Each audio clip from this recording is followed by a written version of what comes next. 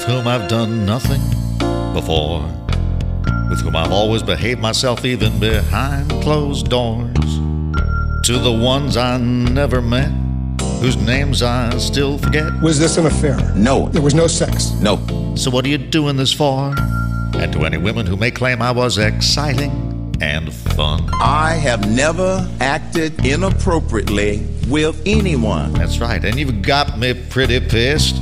But since you don't exist, I'm gonna do you a favor and pretend it never happened. Here we go again. Just this once. And when a gal you've spent 13 years ignoring just turns around and concocts this story. Yeah, I remind you platonic friendship's not a crime.